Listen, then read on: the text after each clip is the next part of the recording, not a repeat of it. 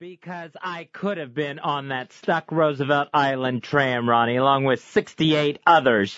68 other souls left up there.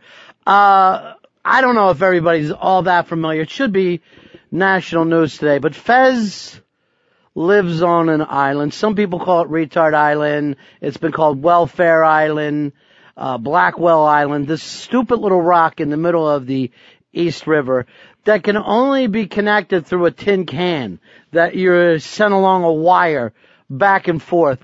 And a lot of the people on the island are either disabled, mentally, physically, all kinds of stuff. Or in Fez's case, so cheap that they don't want to pay Manhattan prices to have a Manhattan address. It's usually a fairly nice place to live until there's terror in the sky last night when the tram gets stuck. You say fairly nice like none of us have ever seen dark water. We've seen the island.